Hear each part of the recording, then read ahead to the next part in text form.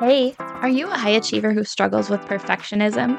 Do you get stuck in the cycle of overthinking? Do you do everything for everyone else because you think otherwise it won't get done? Do you feel like you should come with a disclaimer? Hi, I'm anxious. Hey, I'm Katie. Full disclosure, I'm not a therapist, doctor, or mental health professional. I'm just a career mama who also struggles with anxiety. For me, anxiety reared its head at the most inconvenient times when I wanted to be present with my family, at those high pressure business meetings, when I was laying in bed awake at night worrying instead of sleeping. I just wanted to relax and be able to have fun, and I know that you do too. What if you found tools to manage your anxiety? What if you knew how to enjoy life even though you are anxious? Look, it's time to put down that third cup of coffee and swap it for some lemon water. We're going to get control over anxiety so it can stop controlling you. Let's go, girl. Well, hello, my friend. Welcome. I'm so glad that you're here with me today. Today, I want to talk to you a little bit about control. I am very soon going to be hosting a free 5-day challenge on releasing control, and I hope that you will join me. You can find more information about the challenge and join us in some camaraderie and fellowship and encouragement as well in the free Facebook group. The link to join is in the show notes. So, keeping with the theme of control, I've been paying attention to how I control a lot lately. And sometimes it's with controlling things, sometimes it's with controlling processes, and sometimes I feel like it ends up being in trying to control other people. And most of the time, it doesn't work out very well for me, especially when it's something that I want to control very tightly. I think about times that self-control or control can be a thing, as in self-control. Like, I'm going to eat a bowl of ice cream, but I'm not going to have two bowls of ice cream. But I think that as high achievers, there are plenty of times where we allow control into our lives in a way that can be counterproductive and even sometimes destructive to ourselves and our relationships with others. And so I wanted to talk about that a little bit more today and share some examples from my personal life. So I think of every time that my family goes on vacation, I insist on packing. And at first, it was just simply packing the carry-on bags. And after that, it moved on to why don't I just pack all the bags? Now, my husband is completely and utterly capable of packing himself. I even have a child who could help. But I find myself in this situation where I feel this compulsion to control the packing to the point where my husband just knows and he'll set his stuff out and have me be the one to put it into the bags.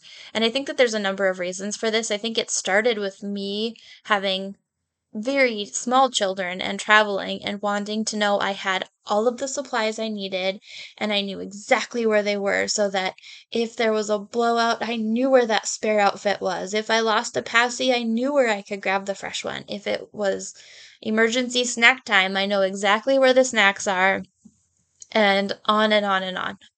And it seems so silly to talk about this and share this out loud, which I think just echoes the fact that I use that as a control tactic to the point where I can think back numerous times where I'd be up late at night. It's the night before we're leaving. And although I maybe did preparation in advance, I hadn't prepared to the point where I was totally ready. So I'm, of course, packing at the last minute. And I got to make sure that my carry on is packed exactly as I want it, with all of the things that I want in there, exactly where I want them to be. And then thinking of that example, I had something come up today too, and I feel like this is just another great example of a time where I am controlling things and maybe even people. So we were going to go to the lake, and I have this floppy-sided beach-style bag that we put things into, towels, swim diapers, sunscreen, hats, sunglasses, beach toys, whatever it is, we put it all in there. Now, it's big enough to fit all those things, but it's not so big that if something's in there, I'm gonna just entirely lose it.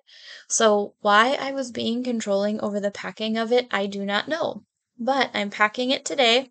I've got a pile of things on the floor. I've got the bag out. I'm starting to strategically put things in the bag as if they're going to stay that way anyway, you guys. It's a floppy beach bag, okay? You put things in a certain place, but then you pick it up and move it around and stuff gets moved around. But I was insistent upon it, and my child wanted to help, and he was being so great about it, and he wanted to help put the towels in and put the hats in, and I kept taking things out of his hands because they weren't folded right, or they weren't going in right, or they were getting on top of the wrong thing.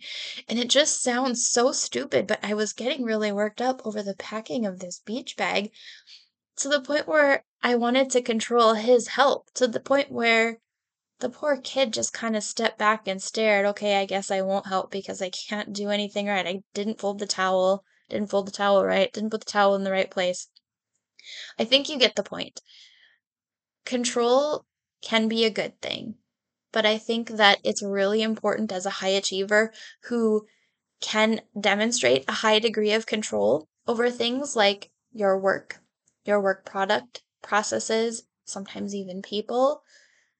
It's important to notice when that becomes problematic or too much, or when it's just stealing your ability to work with a team, stealing your ability to move on and do other more important things, stealing your ability to be at peace because you're insistent on controlling something that really doesn't matter that much. So I'd like you to spend some time thinking about where in your life you might be controlling. And I think that sometimes it can be a tool we use to help avoid anxiety. I'm nervous about traveling. I'm nervous about having all of the right things with me and making sure that I can access them. So I'm going to control by being controlling over the packing and being the only one to do it and doing it a certain way and spending a ridiculous amount of time and effort trying to do this. Think about where you might be doing this in your life. And then come over and join my free Facebook group. Again, the link to join the Facebook group is in the show notes. And really soon, we're going to kick off our free 5-day releasing challenge, and I'd love to have you join me there. Thanks so much for listening today, friends. I look forward to talking with you next week. Hey, friend, thanks for being here. Did today's episode help you feel more in control of your anxiety? Did it inspire you to rest or relax? Or maybe it challenged you to really look at why anxiety is a part of your life. If so, I'd love to hear from you. If you would take 30 seconds, pause this episode, scroll down in Apple Podcasts, and leave me a review, I would be so grateful. See you next week. Disclaimer, I am not a medical professional, and this podcast is not providing therapy or medical treatment. Contents of the podcast are for informational purposes only and are not a substitute for professional medical advice, diagnosis, or treatment. Always consult your healthcare provider with your health questions and concerns.